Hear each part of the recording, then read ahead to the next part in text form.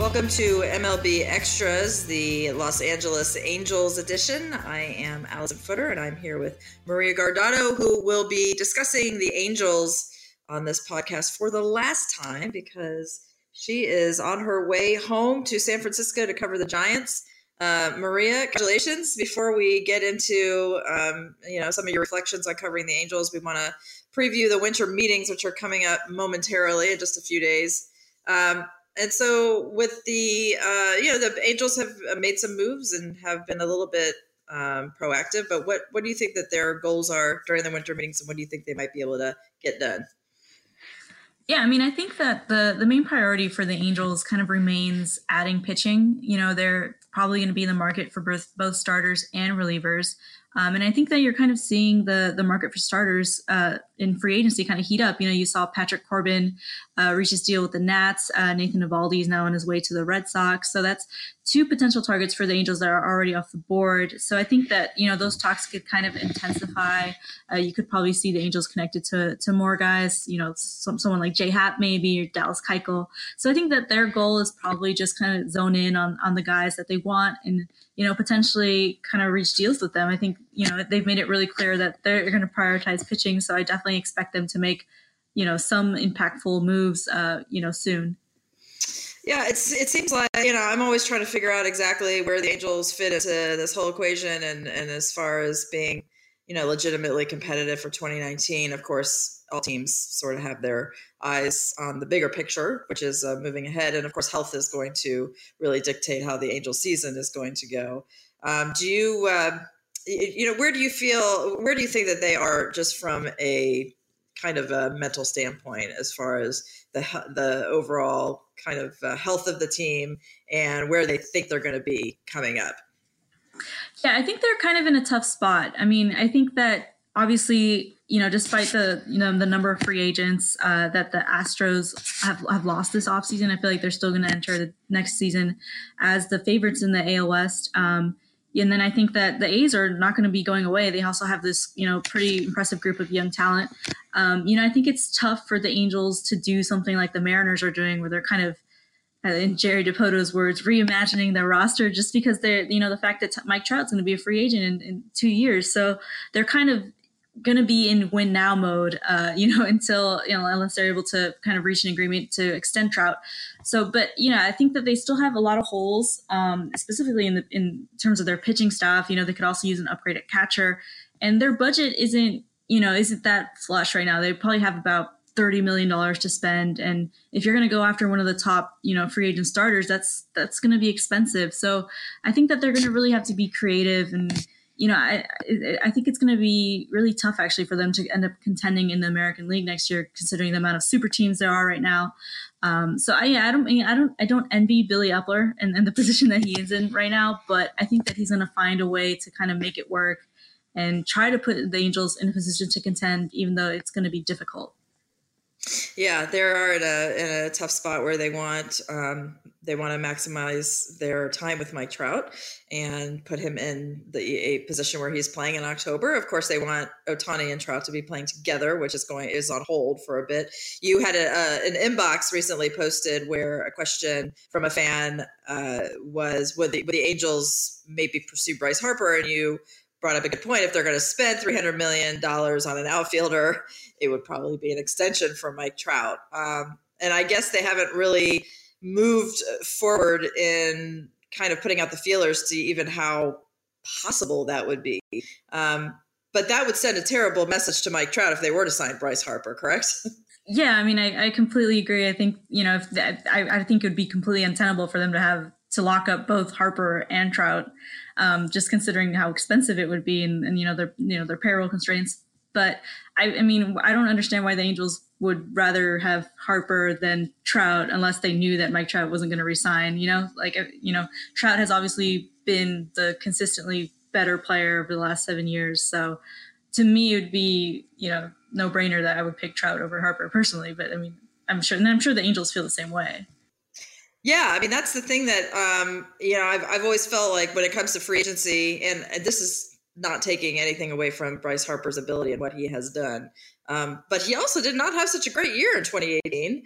And And so when it comes to Mike Trout, I mean, you don't take him for granted, but at the same time, he has not really had any kind, besides an injury here and there that's put him on the disabled list. But in terms of performance, I mean, you just don't see the guy slumping. You don't see him sort of going through the ebb and flow that even some of the best hitters in baseball have to deal with. And I would think that as long as Mike Trout is interested in remaining an Angel, which I guess that's the big question, right? Is if he wants to stay with the Angels beyond his contract, then they're going to have to prepare to pay him a lot of money that hopefully will not hamper the rest of the payroll. But it would seem like everybody would be on the same page on this, right?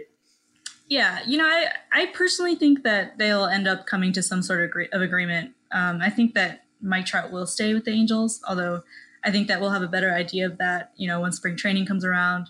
I think if they end up not signing any sort of deal, then, I think the Mike Trout trade rumors are going to, intensify, and, that actually might end up being something that the Angels will seriously have to consider.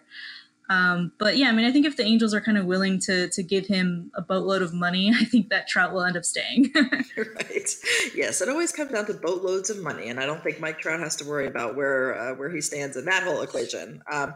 So yeah, we've had a lot of changes at MLB.com. I think a lot of really positive changes in that. Reporters are a little bit on the move, but they're also being placed in cities where they have family roots and places that they are trying to get back to. Rhett Bollinger, a tremendous reporter for us, is going to be covering the Angels, and you are going to be covering the Giants. So how are you feeling about all this? I guess you're excited to go home. You have a whole new organization and team to learn, and I guess this is the time to do it, right? When you're able to study up and get ready for the next season. Yeah, I am really looking forward to it. I'm just kind of hoping that Madison Bumgarner isn't traded on my first day on the beat, because that would be tough. But it could happen, I guess. You never know. Farhan Zaidi is now the new GM in San Francisco, so I'm sure that it's going to be an interesting time, I guess, to be covering the Giants. It's a little weird for me, because while I did grow up in the Bay Area, I grew up an A's fan, so I feel like my 12-year-old self would probably feel a little betrayed. But yeah, I'm excited. I think it's going to be cool to cover a new organization, and yeah, I think that it's going to be cool. Yeah, I think it's actually better for a beat writer that doesn't have, for them to not have really an attachment to that team. It actually makes things very much easier to cover during stressful times, during sort of the rockier times. So I would imagine that it's easy to maybe keep an eye on the A's and be able to just thoroughly throw yourself into the Giants beat without having to worry about some of those outside factors that can sometimes come into play when you're just trying to objectively watch games and cover them, and just, it's more of a job than it is anything that would have to do with fandom. Yeah. And I think that another perk, in addition to objectivity, is I probably won't have as many family members kind of asking me if I can get free tickets and stuff, because, like I said, they're mostly A's fans. So I'm glad I won't have that burden as well. Yes, it's always good to just be able to throw the blanket over and say, I don't have access to tickets, and I don't even get free food at the ballpark, so just stop asking. Yes. And so when you look back at your time covering the Angels, what are some of your better memories? What are, some of the things stand out is when you look down 10 years down the road, I mean, you're going to tell people this was really cool to be there to cover this particular thing. Yeah, I mean, I think it's going to be really cool to say that I got to watch Mike Trout play for 2 years, pretty much every day, because I mean, I feel like he's, everyone knows how good he is, but I feel like you really have to watch him every day to really appreciate his talent.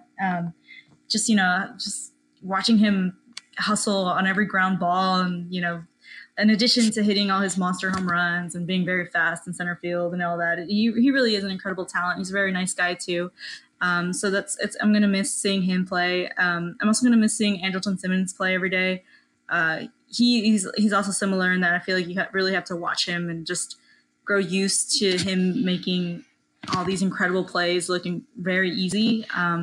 So I'm going to miss that. But yeah, I think it's probably going to stand out most from my time covering the Angels is just this whole Ohtani mania, and watching him make that transition to the majors this past year was pretty incredible.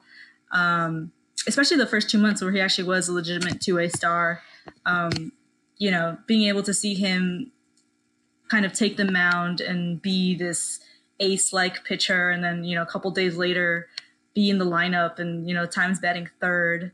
It was kind of hard to wrap my head around. I don't know if I still have wrapped my head around that fact, but yeah, I mean, I'm kind of, it's kind of a bummer for baseball fans that Ohtani won't be able to pitch next year because of the Tommy John surgery. But I think everyone's looking forward to 2020 and hopefully seeing him kind of resume his two-way endeavor. But yeah, I'm glad I was able to kind of witness his first season. It was really remarkable to watch.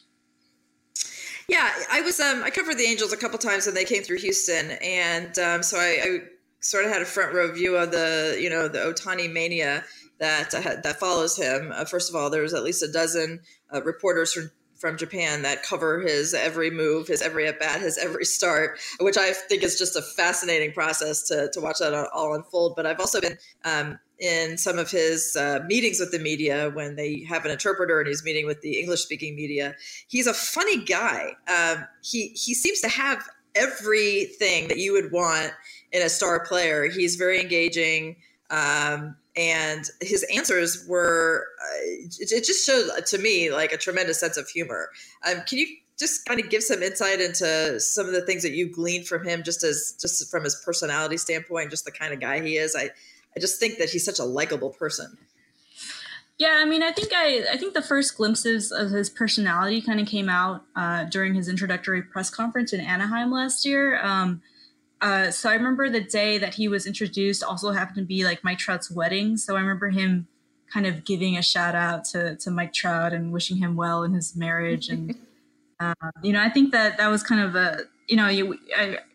everyone had obviously heard about him, while he was kind of, after he was posted and, all the teams were kind of trying to sign him. But I feel like no one really knew what he was like as a person. So I feel like in that press conference, you kind of saw, what he was going to be like as a person for the first time. So that was kind of funny and it was pretty cool.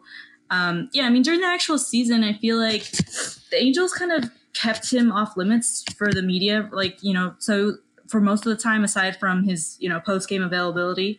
So it was kind of hard to get to know him on kind of a personal level. But yeah, I mean, I think just seeing him, the way that his teammates interacted with him and, he was always playing kind of video games with a lot of players and with his interpreter, Ippei.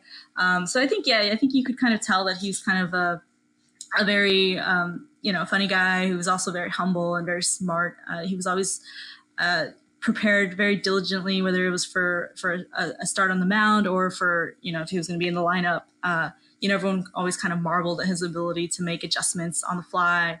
And he kind of had this really thick binder with scouting reports for hitters or pitchers that he would always kind of scour before games. So, yeah, I mean, kind of getting a little bit of a preview into his personal process for preparing for games was pretty cool. But yeah, I think he's definitely going to be a star in the majors for the near future. So I kind of, I'm looking forward to seeing him continue to develop as a hitter and then hopefully as a pitcher in 2020. So yeah, I mean, he's an incredible talent. Absolutely. Well, so are you, Maria. And so we wish you the best of luck in your new gig. And I will, of course, be reading everything that you write. And everybody, thank you for listening to MLB Extras, the Los Angeles Angels edition. And we will talk to you after the winter meetings.